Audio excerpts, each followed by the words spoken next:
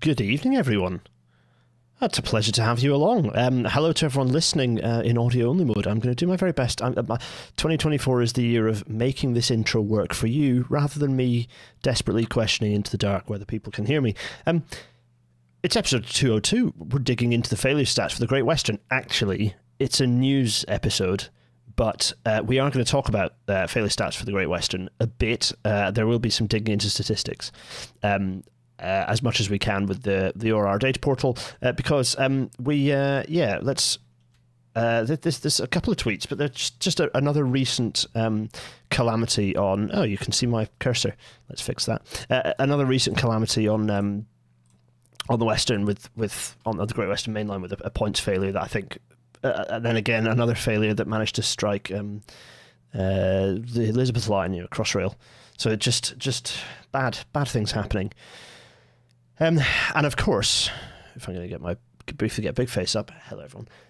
Of course, it's also later on there'll be the competition announcement for those of you who have sent your favourite bits. So there'll be competition time. Oh, I also need to illuminate my face more. There we go. Bleach my face out and make myself look a bit like a ghost.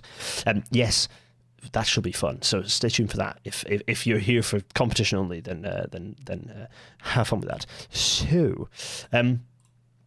Yes, so Matt Strachan put in a Matt Alex ST on Twitter, did an FOI request last November, which I'm not going to use the data from because I don't need it. But they put in a request for data, and so clearly people are curious about the problems, and it was interesting to compare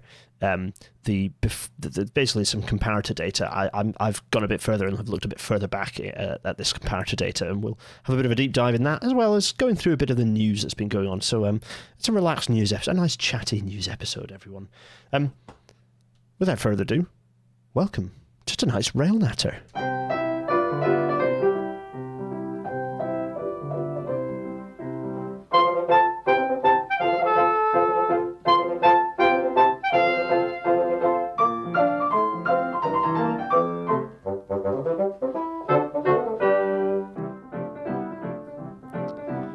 As the Intercity 225 fades away, we start, firstly, with some news. And the first news I want to talk about is, I'm going to go Big Face again because there's some very exciting news, which is in the latest PWI Journal. There'll be an episode on this news soon. That news is that... In fact, it's on the front because if I hold this up here and hold this here... Oh, what's that? The Institution for Rail Engineering. What an awesome sounding new name for the institution. Incredible. Who might have contributed to that name, having thought it up in the shower? Having been tasked with doing so by the woman who is ostensibly runs the PWI and is brilliant, and I have just unending time for her.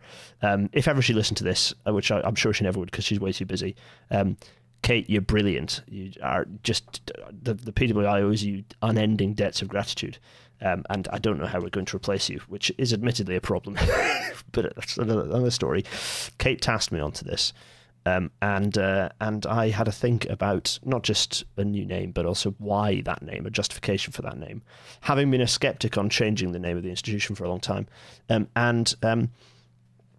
it is in fact Trainworms. You should have submitted it by email, and then you could have entered into the competition. A bit late now. So, do we not get the special music on this news? Oh yeah, the news episode with the special music. You're right, Michael C. Hi. I'll get on it. Anyway, so that's exciting. iRayleigh replaces the PWI. Yes, I was converted into being. Kate converted me. In fact, if people wonder if I changed my mind, I changed my mind quite a lot, and this is a good example of a massive thing that I was changed my mind on by someone who knows what they're talking about. I put a lot of thought into that, by which I mean rapidly thought of the name in the shower, put together slides, just a couple of slides to show graphically what that might look like, and the board bought into that. This has not come out of nowhere. There's been think about this for years, but it's been teetering a little bit and a bit in and out, a bit hokey cokey, and it needed something visual to just give the board a nudge. And I think I managed to do the trick. So this is exciting. Anyway, and they're talking about it. It's now officially public news. There's discussion of it. The new president is talking about it. What's in a name? PWI board proposes institution name change. It's exciting. Read about it in the journal, or tweet me and ask me questions about it, or we'll do an episode on it at some point. If you don't agree, I'll do my very best to convince you. So that's that news. We have to talk about some other news, though, sadly, which is the UK cannot do this. We're doing a very bad job of delivering Hinkley C.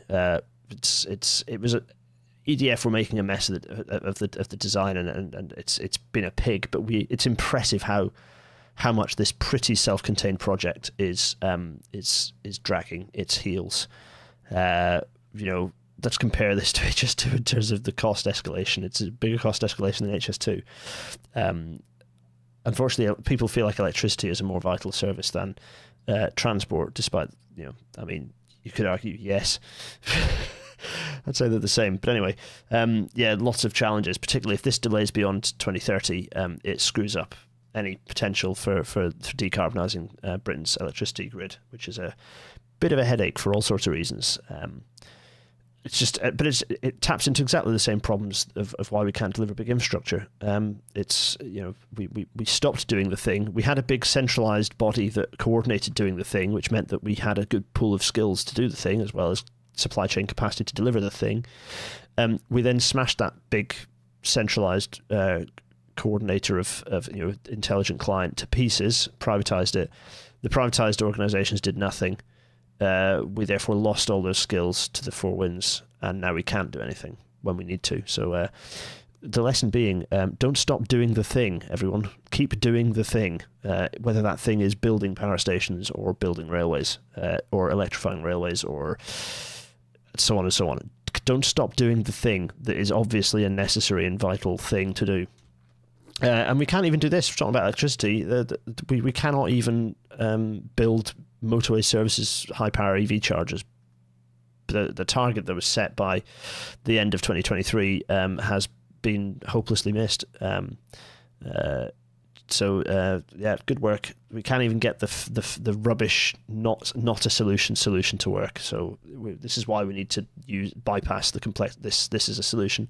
It's such an obviously easier thing to do the big centralized mass transit improvements rather than trying to make everyone individually choose a better solution. It's just hopeless. This news is chaotic, by the way. I normally order it into some sort of narrative. I haven't done this this time because I finished this about 2 minutes ago. It's been a hectic day. Hitachi are on strike. Hitachi rail workers are on strike. So not just the manufacturers, but also maintenance staff in depots. We might be seeing hits on... I love this Great Northeastern. This is Danny. Danny's great. This is a very good article, in fact.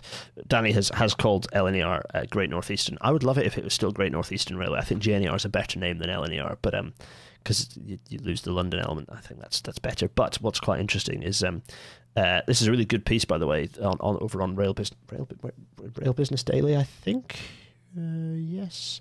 Anyway, it rightly goes into some of the details and refutes some of the claims made by Hitachi. Hitachi have made a very low pay offer. The irony is they're saying, "Oh no, we've done a competitive pay offer," with the background of all the problems that are very publicly visible at Hitachi at the moment. Good piece actually by Danny, going into some of the debunking some of the details of the press release from Hitachi.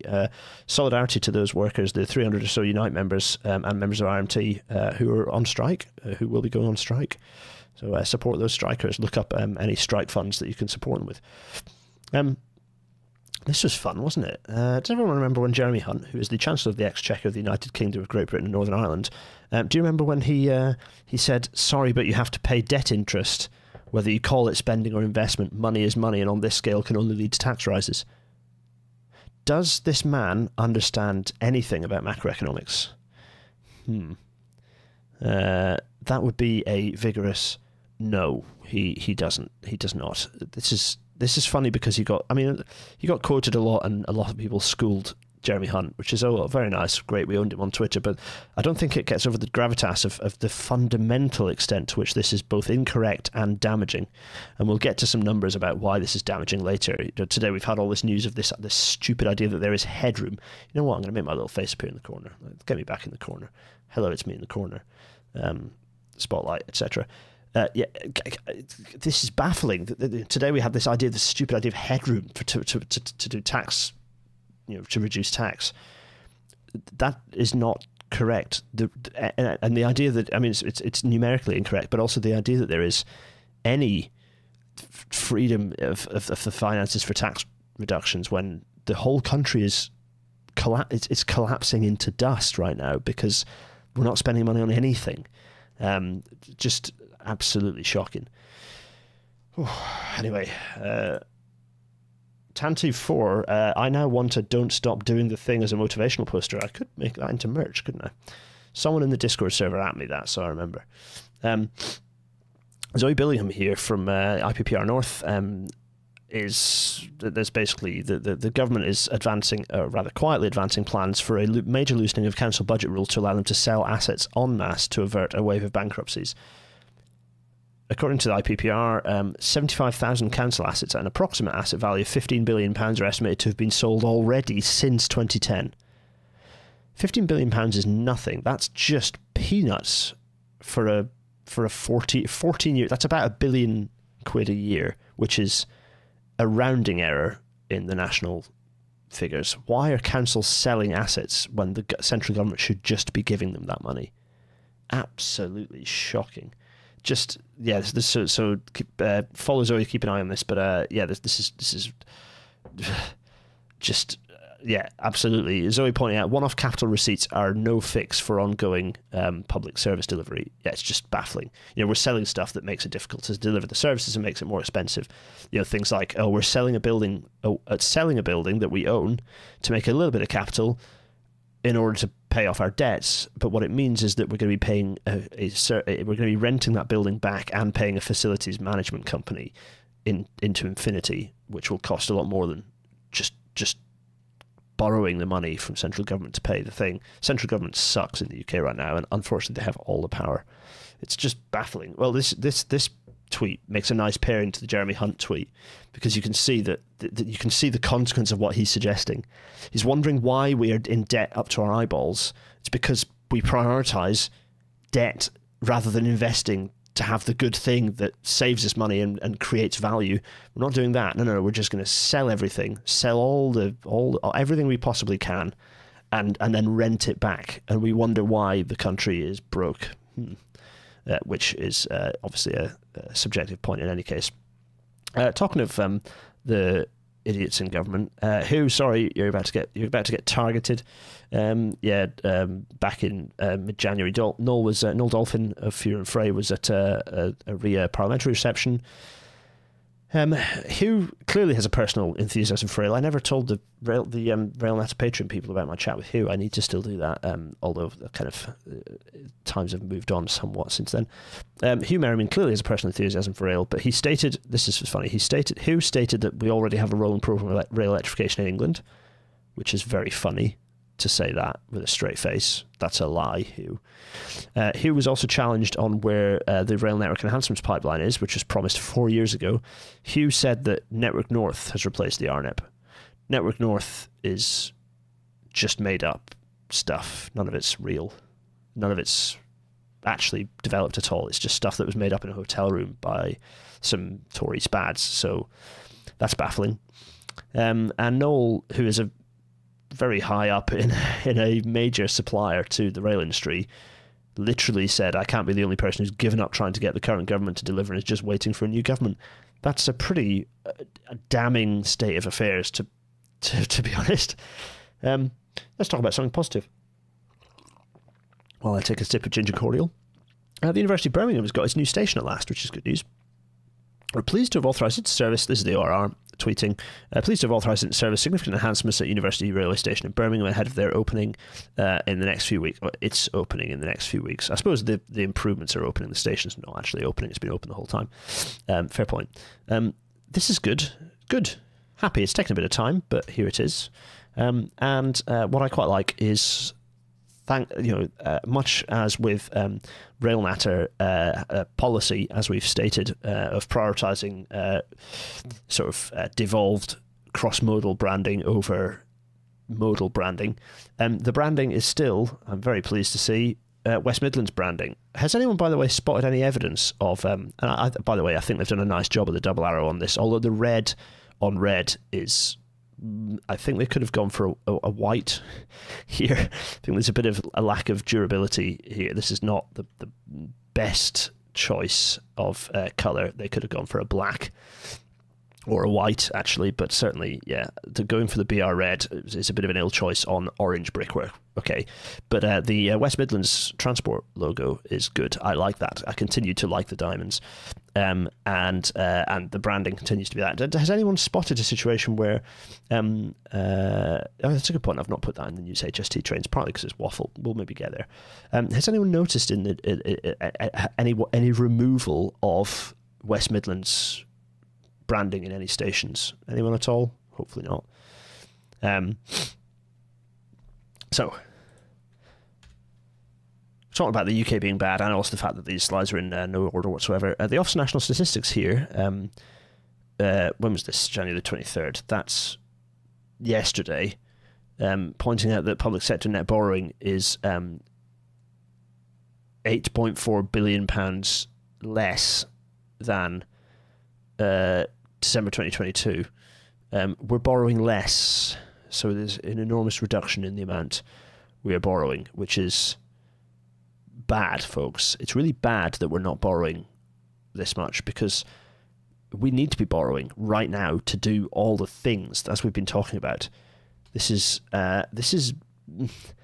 bad. We should not be reducing the amount we're borrowing. We should be increasing it so that we can deliver all the stuff. We should be front-loading so that we can deliver all the infrastructure, so that then in the future we might not need to borrow as much because we'll have a functioning country.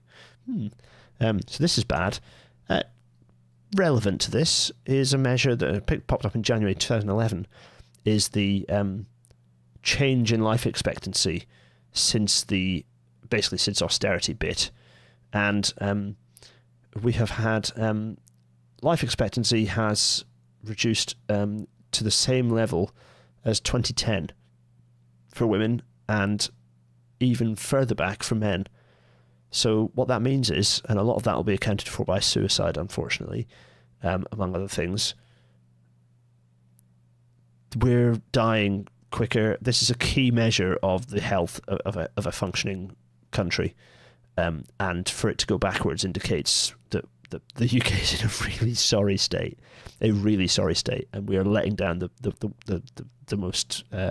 worst off in society. These two graphs are related. How much we're borrowing to invest and how much people are dying. That's early. That's related. Very depressing. Right, HS2. A few things on HS2. I've not put the fact that Labour have that Keir Starmer has explicitly abandoned doing anything about HS2, explicitly abandoned any continuation of HS2. I'm not going to talk about it because it's a lie, like everything he says, but also it's kind of table stakes moot at this point. Labour they're just doing what the Tories do, but they're saying they're going to do it more competently. We're kind of in that position.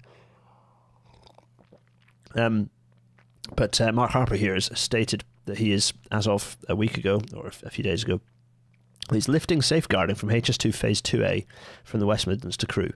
It remains in place around Handsacre. Safeguarding is a planning tool used to protect the land needed for the HS2 scheme from potential conflicting development. Firstly, it's funny that he's doing that, because I don't believe he can until he has repealed the Act for Phase 2A. But even if he does lift safeguarding, what's funny is that they're currently still buying land for that bit of route. Money is still being spent on buying land for that route. And also, what's funny is the silver lining I've been told by a few senior rail industry people are like, well, we kind of like HS2, we've lost it, HS2 screwed up, they made it so expensive, blah, blah, blah, but at least we have the land. We've got a corridor of land that we can use to build the railway in the future. No, we don't. This is why you fight for the thing. You fight hard to retain the thing that we've won. You don't roll over and say, oh, the IRP is actually good news, everyone, Andrew Haines said. No, it isn't, Andrew. What it was is opening the door to allow it to be completely disintegrated, and now we're screwed. So good work, everyone senior in the rail industry, really knocking it out of the park there. Talking of HS2, this is funny. Architects Journal here showing how a headline can not say anything and be very, very funny. Weston Williamson has put an HS2 viaduct design to the public vote. I'm going to audio describe what we're looking at here. We're looking at 3 identical rendered pictures of a guy in short shorts, denim short shorts, a little bit of a belly, and a t-shirt. To be honest, he looks kind of like I do. Wearing it with a really bizarrely large canvas rucksack, looking towards a structure. There's the 3 kind of phone-shaped pictures. They're not landscape. They're phone-shaped pictures here, which is particularly funny for a structure that is viewed in landscape and is very long and thin. The structure is a pretty standard-looking, if somewhat SketchUp angular viaduct over a field with some OLE visible. What's funny is they've used standard Neocrail OLE rather than whatever the OLE is supposed to fancily look like an HS2. And it has sound barriers that are, in the first picture, a bit green. In the middle picture, kind of mirrored or possibly grey or blue. And in the third picture, brown. Ish.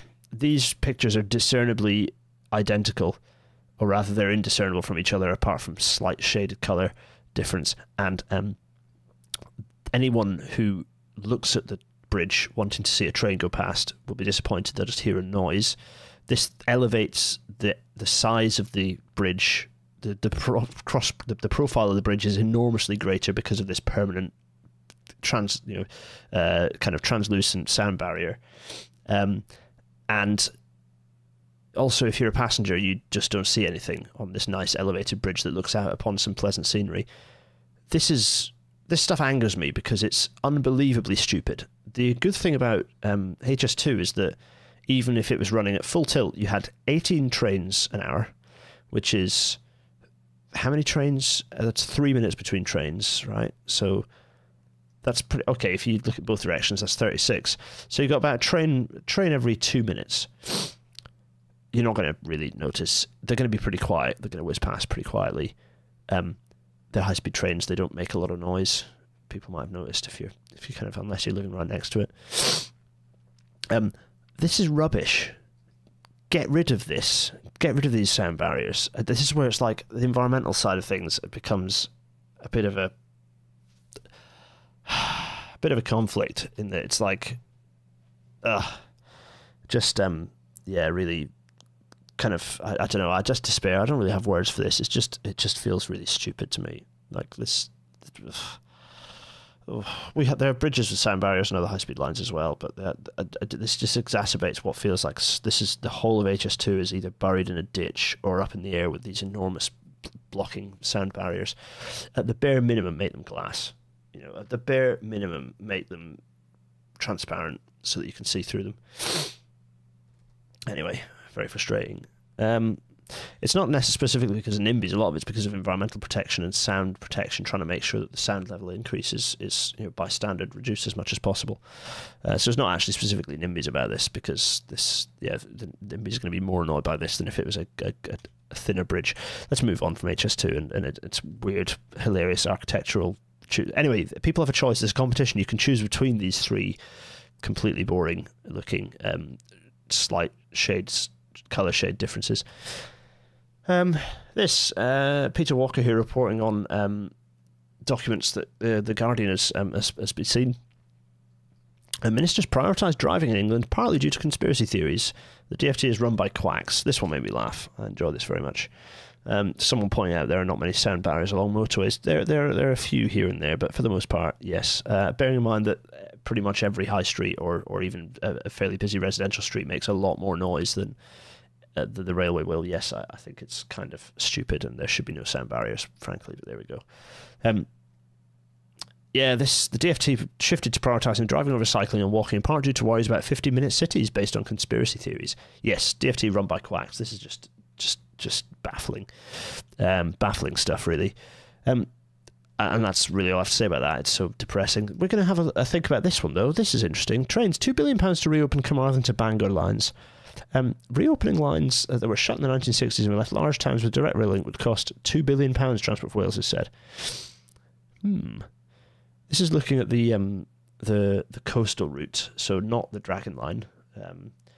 This is just looking at the coastal route, and I'm interested to see what we're going to maybe dig into this. If there's some documentation behind this, we'll maybe dig into this under the auspices of looking at the Dragon Line again and understanding, because if they're going to spend $2 billion, they might as well spend $4 or $5 billion and do it properly and build a proper Swiss style, a sort of Alpine north-south main line as discussed. Anyway, build the Dragon Line. I can understand and agree with why it's not a good idea to rely on the coastal route for that kind of north-south connectivity for all sorts of reasons. It doesn't mean it's not necessarily a good idea to join the gap between the line up to Pwllheli and connect that up to Caernarfon. That makes some sense. But the thing that's expensive, the element that's expensive here, is the Carmarthen Aberystwyth section. That's the bit that's really expensive because it's long, winding, and there's lots of stuff in the way. But the connection at the northern end, I think, is quite sensible. I think the Carmarthen Aberystwyth connection is better served by a reliable clock-face bus. Anyway. This was funny. So Novara Media were sent this fun thing by having some slides leaked. It wasn't me this time.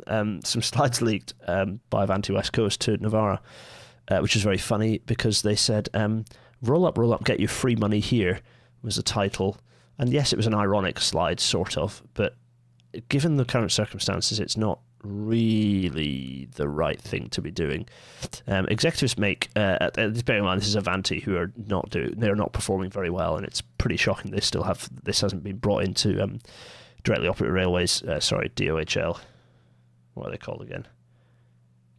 Holdings Limited. Yeah, DOHL.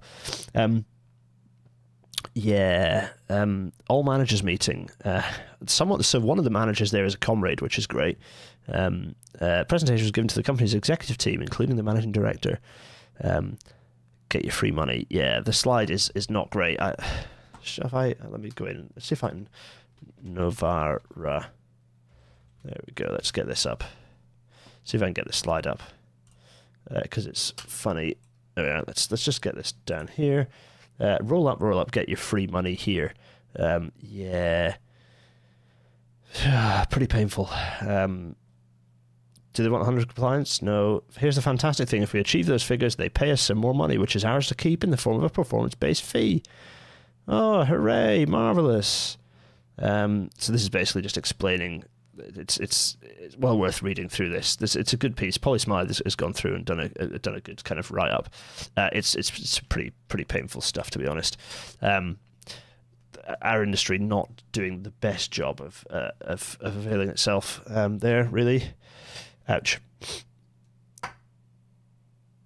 What am I doing? Gareth in his signature pause before doing a good job pronouncing a Welsh name. Llinell Ddraig is the name of the was it Ddraig?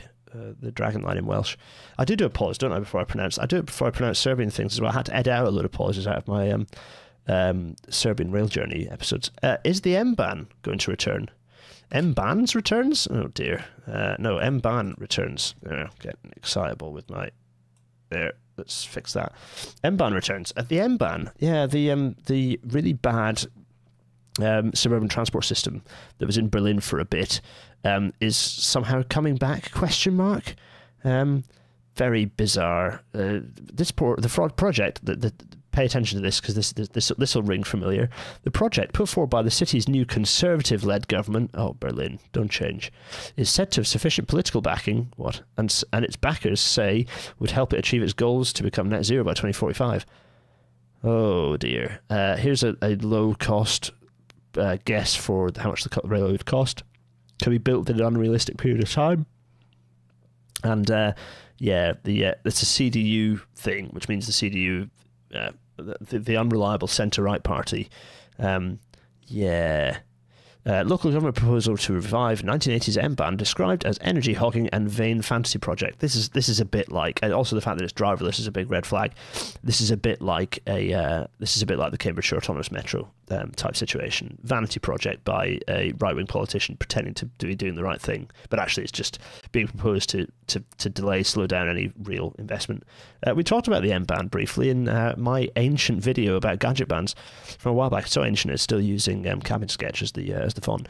Yeah, so you can learn a little bit about the M-band from that, but the politics is more interesting than the technology, to be honest. The Metro cars, they are knackered. Tyne-Wear Metro, wonderful Metro cars.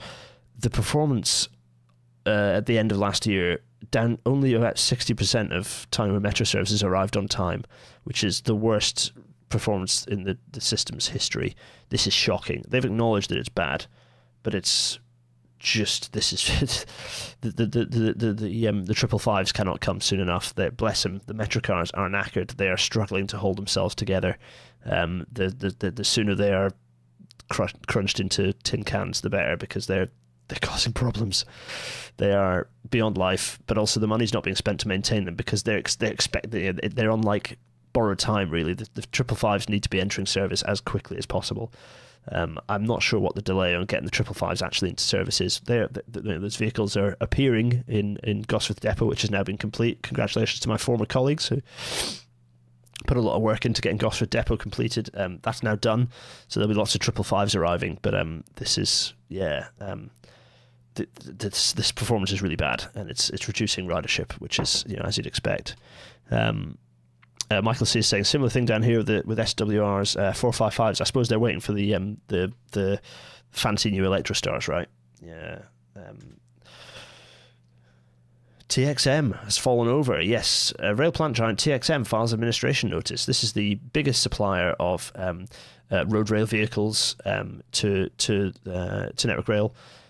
Obviously, it should just be part of Network Rail. There's no reason for this to be just have them all as Network Rail vehicles, which might end up happening, just as it did previously, because TXM used to be a thing called Hydrex, and Hydrex collapsed in on itself tactically just before Christmas construction period. So Network Rail ate it, basically bought it out, ran it as NDS plant, and then that firm had a management buyout in 2016 and became TXM. TXM has now filed a notice of intention to appoint an administrator. So what that means for the supply chain for delivering stuff, goodness knows. Oh yeah, they're right. You're right, Michael C. The fact the 701s are out of vented service has not made my my news roster. I don't put everything in because otherwise these things end up massive. But sometimes I pick the things that I think are pertinent. Yeah, the Arterios, which is just a stupid name for the Aventras, which in fairness is a stupid name for the Electrostars, are in service, and they are way late, mostly because of tech issues, and it's really rather embarrassing. Is it harder sourcing 1500V equipment for Tyne-Wear? Not necessarily. Door Hanger 93, that's a Tyne-Wear Metro question. No, possibly it's difficult to find bits for the train, I suppose. But no, in terms of finding sourcing suppliers for stuff, no, it's okay. DC stuff is fiddly as hell. Stray current and all sorts of things are a big headache. But no, actually, it's okay. It's kind of okay. I was going to say it's standard across Europe, and the good thing about the TSIs is that most stuff is sort of standardized across the board. The company, let's see, latest accounts for TXM show the company had a turnover of 40 million, generating a pre-tax loss of 2 million while employing about 300 staff. So this is a bit of a problem, and it's this is what happens when you, as a railway, are not delivering anything. Pain. Talking of which, oh look, it's some brand new trains dumped in a siding because, you guessed it, TransPennine are retiring one of their fleets, and here it is, ironically enough, parked up next to a bunch of Arterios. In fact, there's just enormous numbers of idling Arterios here.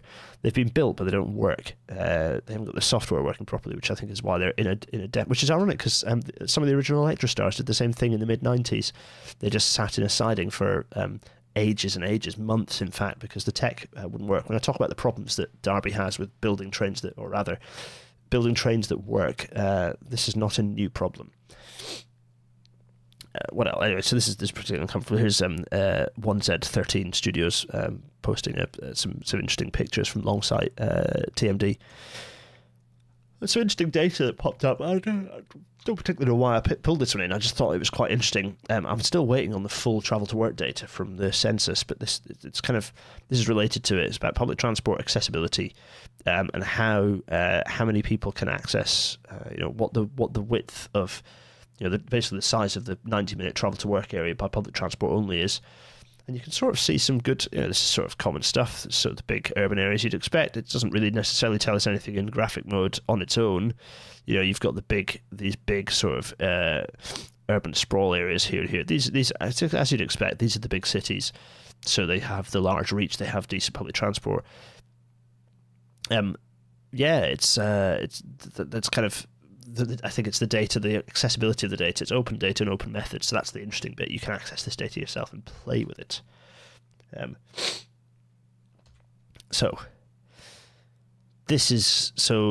Big shout out to Doug Paulley, one of my co-collaborators in the campaign for level boarding, who has been pushing and championing and opposing the plans for putting in a footbridge instead of a level crossing, but that footbridge being inaccessible. I'm just going to put this out there. I think other than in extreme exceptions, we should be putting in every single footbridge we put in as new for level crossing, or in many cases far better, underpasses, should be accessible. Part of the reason why we should be making them underpasses, and we should be putting more underpasses in, yes, it costs a bit more, but that's fine. Yes, it might involve you having to think about the engineering a little bit so it doesn't flood. That's also fine. It makes it accessible. And the reason why an underpass is easier is because you don't have to go as deep. You only have to go as deep as a person and a bit of structure. Whereas if you go up, you have to go over existing or potentially future OLE. So going down is a lot less egregious from an access perspective, because you don't need 200 meters of ramp to get to it. So what's interesting is that when they were challenged, Network Rail were challenged on this. It's a level crossing in Copmanthorpe, very near me, just south of York. In late November, Network Rail withdrew its plans to build a bridge. It just gave up on the whole idea after weeks after the end of an inquiry that had wasted, I think, about hundreds of thousands of pounds of public money, including £400,000 by Network Rail itself. It's a huge amount of money to just burn. That's multiple S&C units, or however you want to measure it. The plans would have seen a dangerous level crossing replaced by a footbridge that could only be reached by steps rather than ramps. Not acceptable. Network Rail said at the time that it would now take the opportunity to evaluate solutions and look again at the benefits of all options. Marvellous. Actually, that's not what they were doing at all. The reason they withdrew the plan to build the bridge is because Doug Paulley, and lots of the campaigners who are supporting him. Doug specifically has obtained, through a Freedom of Information Act, obtained a Department for Transport memo. This isn't really Network Rail's fault; it's a DFT thing. Network Rail is suggesting, although you can understand where we're going with this, Network Rail was concerned that the inquiry's report could create a damaging precedent that could halt its plans to build more inaccessible footbridges. This memo was prepared for Hugh and Mark, in the Secretary of State for Transport and the Rail Minister. This is basically this is Network Rail realising that if there's a precedent set in this instance that an accessible bridge was built, they might set a precedent that accessible bridges would have to be built elsewhere. To which my response would be, yes, correct. This is correct. Yes, build the bridges or build the underpasses to be accessible. It's interesting because this is happening. This is related to Transpennine route upgrade and is adjacent to work that I'm now working on. And it's like, wow, it cost us a lot more. And yeah, it's not really that I'm saying Network Rail as an individual organisation should be stumping up extra money. It's that government should be spending more overall on public transport and on investing in our public realm such that accessibility is built in from the start, it should be the rule, not the exception. So yeah, Another fun piece of news that popped up in the BBC, some classic local news fare here. £78 million motorway scheme makes no difference. This is fun. Motorway upgrades are pointless. This is fun because a load of local residents have had a load of disruption and a huge amount of money spent on a junction with the M6, I believe, and it has made. They've said it's made no difference to congestion, to noise, to traffic, and it's just been a load of disruption for nothing. It's a good way to spend 80 million quid, folks. Nice work.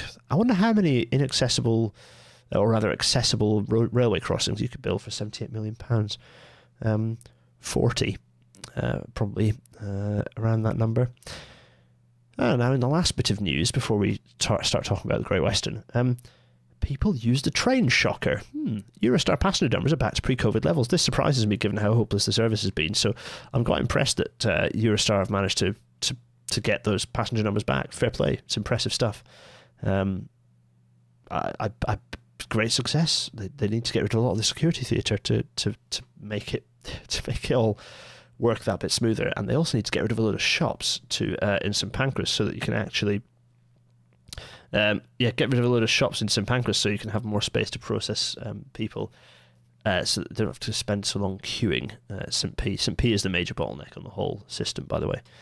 Also, they need to open all their intermediate stations back up again. So, a sip of fluid because my throat's really dry after all that chatting. So, that's the last thing you needed to hear, wasn't it? It's alright, I nearly pressed the swear button. Instead of pressing the temporary mute button, which that sort of thing. Anyway, right, I digress. This is the ORR data portal, and there's loads of good stuff in here, and there's loads of stuff you can access and do stuff with. People are asking if Eleanor made the news. I haven't made my mind up on Eleanor. Eleanor seems less. Eleanor's just a muppet rather than a crazy character like old Miles behind us here. Actually, Miles, you've fallen over. Show the people your face. Don't be shy. I'm not sure about Eleanor yet. The St Pancras public piano has been cordoned off because shock horror someone was playing it and live streaming. Oh, crikey. Bleep, mute, same effect. Hannah, you're right, yes. Could I have done a loud beep while I was drinking? I don't know if it had a similar, I'm not sure. I don't think it has the same effect. It just deafens everyone. Right, ORR data portal. So you can go in here. In fact, I have a window so I can show you what it looks like. Here we go. There's loads of stuff in here. There's key statistics about the train operating companies. There's statistics about usage, stuff about passenger experience, rail cards. Oh, talking about rail cards. One of you who's emailed for the competition, by the way, your stuff about disabled person rail cards, very interesting. It's again, I think it's a case of stripping service away from disabled people by the rail industry, and it's absolutely appalling. I think I might do an episode on it. Performance, rail fares, health and safety. Key things that are quite interesting in here further down is stuff about infrastructure. So there's stuff about asset condition, for example, that's quite interesting. So you click in here and you get some of the information. Actually, they've shifted some of this around. So station stewardship measure, I don't know what that is. Light maintenance depot stewardship measure. There's better stuff in Network Rail's annual return, which I will dig into in a future episode. This is a far more interesting data set as well. But stuff that is interesting is some of the infrastructure statistical data of age of rolling stock by operator is fun. Infrastructure on the main line, stations on the main line, rolling stock. So there's some of this data. Rail emissions can be quite interesting. Some of the data that's there. Fine, good stuff. Performance is good because performance allows us to see there's this whole section for P-coded cancellations, which is interesting. Passenger rail performance is interesting because you can start going into trains cancelled and why. And it's this data that we're going to be looking at here. We're going to start by looking some graphs. The ORR still haven't swapped the male monarch Tudor crown for the female monarch St Edward's crown in the ORR logo. You're right, they haven't swapped it out to the right round yet. Gareth, very well observed. Some graphs. What are we going to look at? We're going to look at some graphs. we're going to go through some graphs. These graphs are full and maximized in screen because I thought it was a good idea at the time. Hopefully it's still clear. Feel free to tell me things, shout at me if it isn't. We're going to do some scribbling as well. So here is a graph. This graph, forgive me for not having labeled the axes. This graph is delay minutes. This axis is delay minutes. This axis is the percentage of those delay minutes that are attributable to track. And this graph is the whole network, so all the delay minutes, and also this. So this thick line here is related to this. Let's clear the decks. The little bars here are the total delay minutes to give you a rough idea of when delay minutes are really bad. What's interesting, the big spike in delay minutes up to 1.8 million delay minutes per period. These are like. What are these? These are kind of they're 4-week periods, Network Rail 4-week periods, I think. So 2019-20 period 9 was a disaster. This is this one here. This is a real mess of a period. 18 million delay minutes. Golly, I wonder what happened then. So the spiky line, the dark spiky line here is the infrastructure. It's specifically track defects, and that does capture a variety of different things. Sorry, I sniffed. That was horrible. What's interesting is there's a big spike here, which is notable, but the dotted line is the annual rolling average. So the reason why it starts a year into the data is because it's an annual rolling average. So you can see that it's a smoothed version of the line, that nice smooth line showing you that roughly across the whole network, around about 7 or 8% of total delay minutes are attributable to track. So there we go. That's the whole network picture. And this goes from period 1, 2019-20. So that is April 2019. And it runs up until period 10. It runs up until... I'm going to work out why. I am still running through to you. Sorry. YouTube being a bit weird. Tell me if I'm back, will you? I do apologise. Yes. So what's funny is that this is YouTube, not me, because I have 1 gigabyte internet in this house. Like, it's hilariously fast. Like, I will never use this bandwidth, and yet YouTube likes to throw a wobbly, which is incredibly frustrating. I'm so sorry. Someone in the chat say that you can hear me and it's all smooth and running fine. Anyway, so between 7 and 8% of the total delays are attributable to track. Let's jump forwards to an operator. Let's have a look at LNER. So these come out. These are by operator, not by like route. So we're going to have to look at operators to see, and you'll see for a couple of the operators where there's overlap for various reasons. So, but we're going to start by looking at LNER. And as you might expect, you'll get a spike on a day, or on a period rather, because of one or more failures in a period. So a period with a big spike is probably because there's been one or maybe a couple of big failures in that period that have caused all sorts of headaches. So for example, you can see there's a big failure in period 9, 2019-20, which is, I don't know, early 2020 possibly. I'm not entirely sure. Big fallovers in over successive periods through the early. I should have converted these periods into actual dates, but it's fine. I think you followed the point.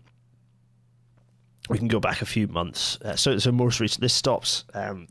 This stops in 2023-24 period 10, which is kind of quite recent actually, kind of nowish.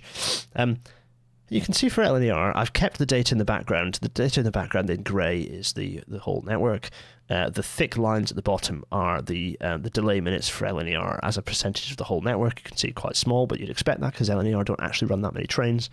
The thin lines in the back, the thin lines is our all network data. So if I skip back, you can see it's kind of the all network data minus LNER now, by the way. And the thick line in red, LNER color, is the track defects for LNER. And you can see that the two dotted lines, I suppose, are probably the most relevant one, because where the dotted line is above the thin dot, the red dotted line is above the thin grey dotted line, LNER have more track defects than the rest of the network, or minutes resulting. And then it's the other way around for if you've got a reduction in those, this is the annual rolling average, of course, so there's a slight offset. But you can see basically that if you look at just the spiky lines, you can see that LNER is a bit of a mixed bag. It's sort of a big lump of worse than the rest of the network, and then more recently it's got better. So a bit of a mixed picture with a few dramatic and enormous spikes here through 2020, through kind of 20, yeah, that'd be through 2020, 2021. Okay, that's LNER. How about Avanti? Avanti's picture is, well, they have lots of spikes, kind of more regularly, in fact, but yeah, and actually generally they have more defects than average, or more delay minutes as a result of track defects than average, but nothing, kind of no obvious and dramatic spikes on this. B-Crossing is right to say you'd expect long distance services to have more track delays. So here's EMR, which has a bit more of a mix of service, although it's mostly long distance. It does have more local services as well. And you can see that they have an enormous number of delay minutes as a result of track defects through the kind of the overall kind of, there's the COVID period really starting and kicking off. I've got kind of sorry, I've got clearly picked up something from my daughter. I'm starting to get ill, which is good. It's a good job I'm not about to record another podcast with some friends. Also, what's interesting is this big spike here. Now, this is fun because if we jump to the next operator, you'll see they have the same spike. What is that operator? A GTR. And so you can see they're probably, it's somewhere south of Bedford, probably even closer into London, and they're suffering from the same problem, which is quite interesting. I think that's quite an interesting consequence of the failure. GTR here, generally pretty similar to the national average, other than at this point where it had this gigantic spike. But otherwise, kind of generally, it's got a bit worse more recently, but it's nothing, not dramatically different to the rest of the UK. Now, last on our list, this is the whole of Great Western, so that includes all the little local lines. The kind of question here is, has GWR seen a dramatically larger number of track defects than the rest of the network? And I have to say, looking at this, yes, there has been a surge in those defect delay minutes more recently. By and large, you have to say that GWR has done very well for itself. It's actually generally had quite low track defects as a percentage, and it's only really started climbing through COVID. Part of the reason I wanted to put these up is to see when did network rail modernisation kind of start. It was like, it's maybe 2 years ago, so it's kind of about the halfway mark, kind of in the line. So if we go back, so if we listen, go from about here onwards is network rail modernisation. Let's clear this and say from about here onwards. So about here, about here, about here, about here, and about here. What I kind of want to see is if there's an obvious difference in the number of track defects from this point onwards, and it kind of looks like yes is the answer to this. So if we go to GWR, it has got worse. It has steadily got worse over time. The track defects, there has been a general worsening to the point where there's a slight improvement for a period, and then it's got dramatically bad at the end of the year.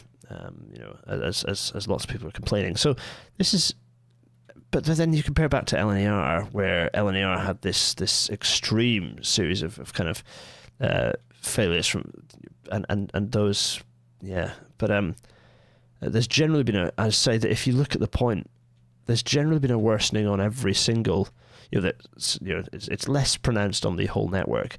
There's generally been a worsening in the number of track defects followed by kind of an improvement again. So the picture's less clear. So if we then, this horrible, messy graph, I know it's a real mess, GWR doesn't stand out as being a particular problem. The thin dashed line here is the dashed line here is the whole of the whole network. Is it the case that GWR are dramatically above that and have been for an obvious pronounced worsening? I don't know if it is actually. So I'm going to be very interested to have a look at the. This is only one very narrow window into it, But from this broad look at GWR delay minutes, it's not obvious there's a dramatic difference with GWR. I look forward to the investigation undertaken by ORRs coming up with, and coming up with answers on this one. But I'm not sure is the answer on this one. There's not an obvious, clear trend in GWR as opposed to there being, trends in some of the other operators. A trend certainly is there. What's quite pronounced is that GWR, of the operators that I picked, which is kind of similar long distance operators other than GTR, GWR has had the biggest worsening over the time period. This is as far back as the data goes for this data set, unfortunately, which is annoying because I'd love for this to be available further back. GWR has certainly had the biggest worsening, but it started in a really good place. Its delay minutes from track defects were much lower than for the rest of the network. I wonder if that's because there'd been lots of track renewals as part of Great Western electrification. I'm not sure the clear answer to that. Pete is going to say something very useful. I am absolutely positive. Pete Johnson is saying, hi Pete, by the way, need to take care with looking at proportion of total minutes down to one cause because it's affected by all the other causes going on. Plus doesn't allow for congestion impacts. Yeah, absolutely. It's a good point.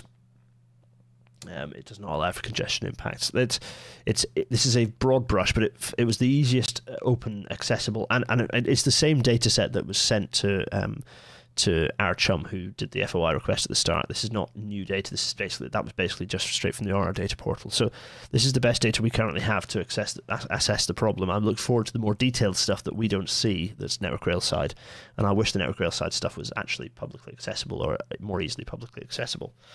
So that's that.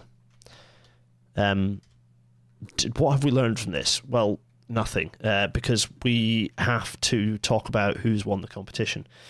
What are the 10 people who have won something leading up to the Ready Reckoner, which I think is the grand prize. This is the good stuff. I'm excited about this one. So there we go. Let me just message the chums. Just wrapping. I'm live messaging the chums who I'm about to be on a podcast. It's all your favourite chums, by the way. Spoiler alert.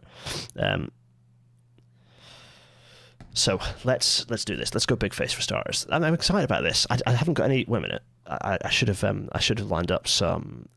Let's go big face, and I'm going to line up some drops here. Let's line up some drops.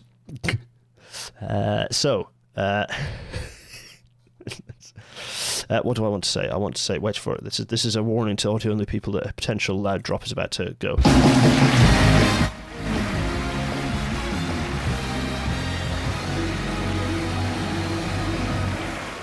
There we go. I'm going to play that every time we're picking someone out of the hat. So let's do this. It's competition winner time.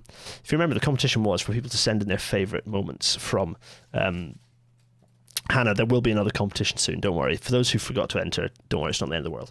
So I'm going to... This. Can you hear this? It's a hat. It's a Rail Natter hat, look, because it's got the Rail Natter. It's City APT. You can buy this online, GarethDennis.uk/merch. You can hear all the names in there, but who's going to win? Well, first of all, we need to have a thing that people are going to win, so I'm going to reach into my sack. Let's just... Can I... Am I going to detach this thing and try? I'm going to do it. There we go. So here's gas hand cam, desk cam. Here we go. So going into the sack. What we're going to get? I'm going to also. There we go. So you can hear me. So we're going in. In here is. Oh, this is horrifying. This looks like. Let's just go big face because that looks a bit like an endoscope. So.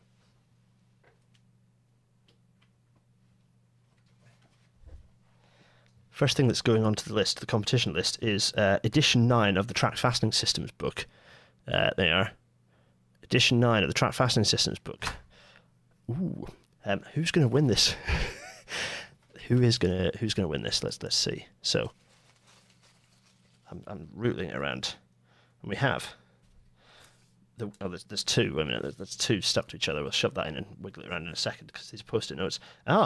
Ryan Watson, episode 162, hashtag not a metro. Episode 162. There you go. You have won Wait a minute. Where's my thing? There we go. You've won. Well done. So that's number one. The reason I've done it with post-it notes is I stick them to the thing. See, so they're stuck to the thing, so I know what's going where. Let's. What's the next prize on offer? This I've never done this before. I've no idea what I'm doing. You know what? The next prize on offer, I'm going to dig it to make this something fun. It's going to be this fresh with labels still attached, rather fancy looking Siemens. I wouldn't even describe it as a tote bag. It's a proper nice bag. It's got like a little sort of zippy thing, and it's very nice. Thanks Siemens for giving me this when I've been to one of your events, but I'm going to give it away to someone. I'm going to post it to them. Who's going to have won this? So let's have a route through. There we go. I'm not looking. I'm not actually looking at the thing. I was more just looking to make sure that I didn't stick multiple ones together. Who's won this time? Tim Hopker Blunt, episode 144. Abolish the Treasury. Look at that. There we go. Tim Hopker Blunt winning the Siemens bag. There we go. Who a big fan of all of the Abolish the Treasury emerging kind of episodes, but particular fan of that episode. So, here we go. Let's go through. Let's see what else we've got in here. Let's see if we can find something little but interesting. I've got some pin badges somewhere in here. So what are we doing? Let's have a little scratch around. Oh, what's this? What's this thing? Oh, okay. This is interesting. So we have a Borders Rail series of cards, nice cards, advertising the Borders Railway. Some of them are pictures, paintings, some of them are photographs. It's quite a nice little pack, that. Some nice gift cards, or some nice cards that you can send people. There are 6 in there, I think. Maybe more. I think that's quite nice. Who's going to win this? I think it's quite a nice gift. How many have we done? We've done 2 so far. So this is number 3. Let's just have a little wrinkle around. And here it is. It's Rigger on YouTube, episode 163. Forget beaching. There we go. So there's it's yours. Sticking the thing to the thing. Right. Okay. I'm going to go even smaller. What's the smallest little tidbit that I can source in here?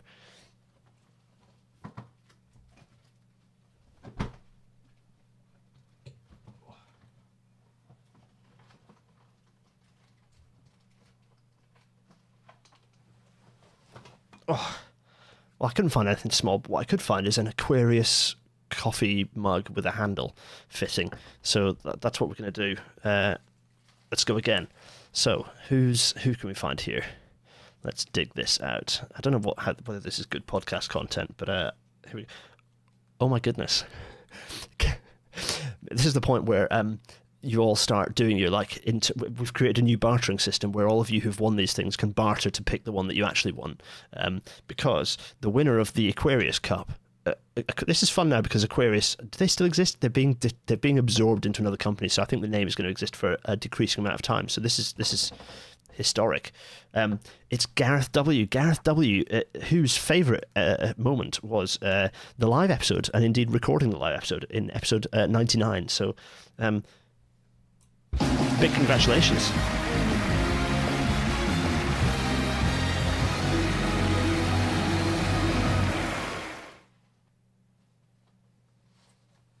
Right, we're gonna get moving up now. So what is that? That's 1, 2, 3, 4. Thing 5, Code of Procedure for Chemical Weed Killing. It's a BR document, Civil Engineering Handbook number 37. This is some of the good stuff. Episode what? No, December 1978. So there's some fun stuff in there, including an approved list of weed killers, which presumably are all highly toxic and could be used to murder people. Let's dig through here. What are we doing?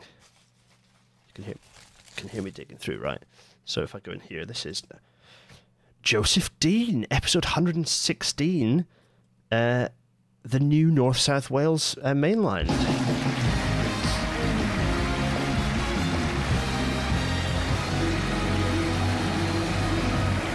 It's got your name on it.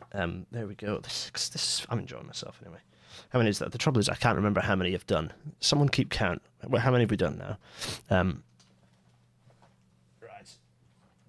So let's dig around in here.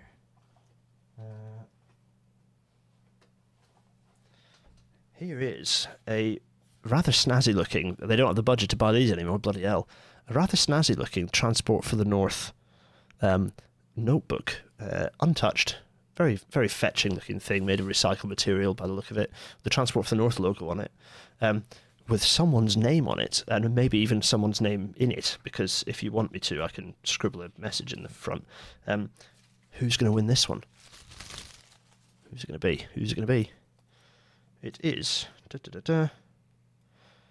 Oh, Mike W. Episode 11, way back to episode 11. Signaling with Melanie Osborne. There we go. Let's hit the button.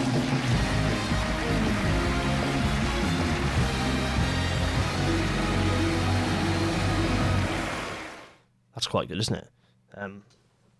Let's dig around. Let's find the next little thing. Oh, this is fun.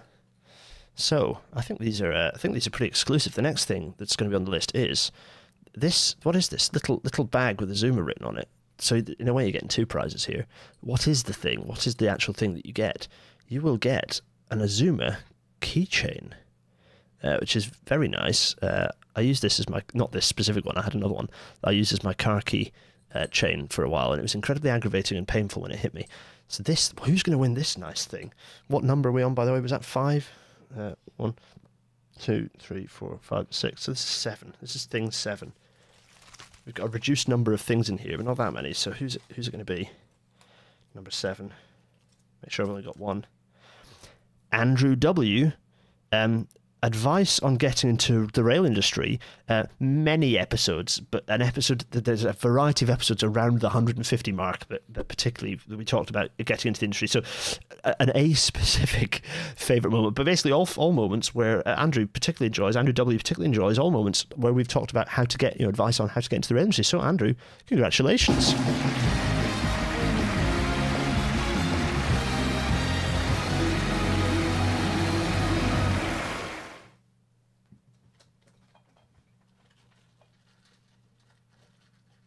There's going to be a good one coming up now because it's another Transport for the North one. This is a little. I said this is going to be random. This is just a little key ring that says on it. Focus. Is it ever going to focus? Northern. It says Northern Budget on it. And there's a picture of the TFN area. So it's 2 TFN features in here. Northern Budget. So, who's going to win this little badge, little pin badge? I'm going in, and we've got Jet Fellows. Whose favourite moment was episode 192, going through the Salisbury rail crash report.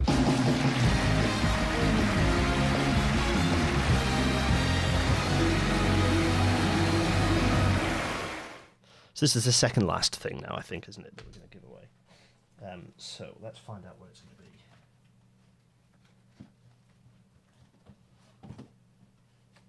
Ooh.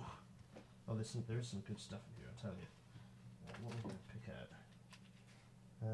Oh yeah, there's a few things here for the next competition, because there's definitely some fun that we're going to have picking through the various bits and pieces. But no, I'm going to pick out this. So. This is actually quite a nice overall gift that someone's winning with this one, because this is allegedly £26.95 worth of book that I've bought and presumably expensed to myself at some point. There's also some obligatory fluff attached to it, which is good. So the person who gets this might think that they're winning, because this is a 2022, which is only 2 years ago. So this is who's going to get this one? Oh, let's have a dig around. Oh, right. Who's this?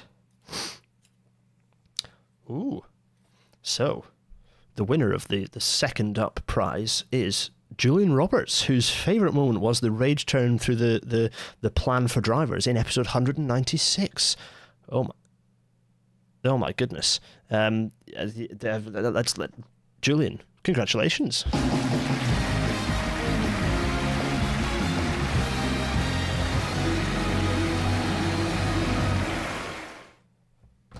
Right, I've dragged this on for 10 minutes and there's a team waiting for me down the line. So, I don't want to pick that out quite yet. The last gift is, of course, the British Rail ideal decimal coinage reckoner, which is just a beautiful object. I think it's honestly just an absolutely beautiful, completely pointless in the modern era object. Incredibly beautiful. Who's going to win this? Who is going to win this? Oh, you know what? I should play the countdown theme tune, but I'll get a strike, so I'm not going to. Let's go with. Oh, you know what? I can, because have I got it here? The thing is, I don't think I've. Oh, I do. Look. Who's going to win it? There we go. There we go. Okay. I'm still rooting my hand around. Rooting around who's going to win the grand prize. I'm going to put this down here. The hat has been put to one side. I've opened this up. And the winner of the Ready Reckoner, beautiful Ready Reckoner, is Nucker, whose favourite moment was the end of episode 190, where we proposed the structure of the railways, because it was an optimistic episode. It was a happy episode. There we go, Nucker, episode 190. Your name is stuck to this. Look at that. Isn't it marvellous? Well, I had fun on doing that. I don't know. There's still a few. So those of you who have commiserations to those of you who didn't win anything, thank you so much for sending in your suggestions. They're wonderful. Those of you who are there, I have. Oh wait a minute! I didn't do a award show celebration for the prize. It's fine. To those of you who, let me go get rid of my face. Yes, I'll be in touch for addresses, and if you want me to scribble on anything, or I'll be writing you all a little note anyway, I'm sure. But it's hopefully that was fun. Thanks for all of you who get involved. I enjoyed the competition there. Right, and we should draw this to a close. This is available in podcast land via all channels that you can usually listen to podcasts in. So thank you so much, and do drop a little note saying I enjoyed this or I didn't enjoy this. Moan about it. That's all good too.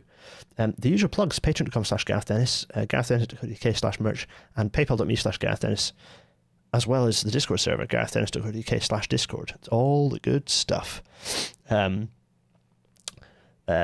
As I said, the discussions of who's negotiating with who about getting hold of various things can start. Please let me know if they do end up exchanging hands because people start bargaining with each other. That's fine. Gareth and Nucker are already negotiating over reallocating the prize, the winning prize. So good stuff.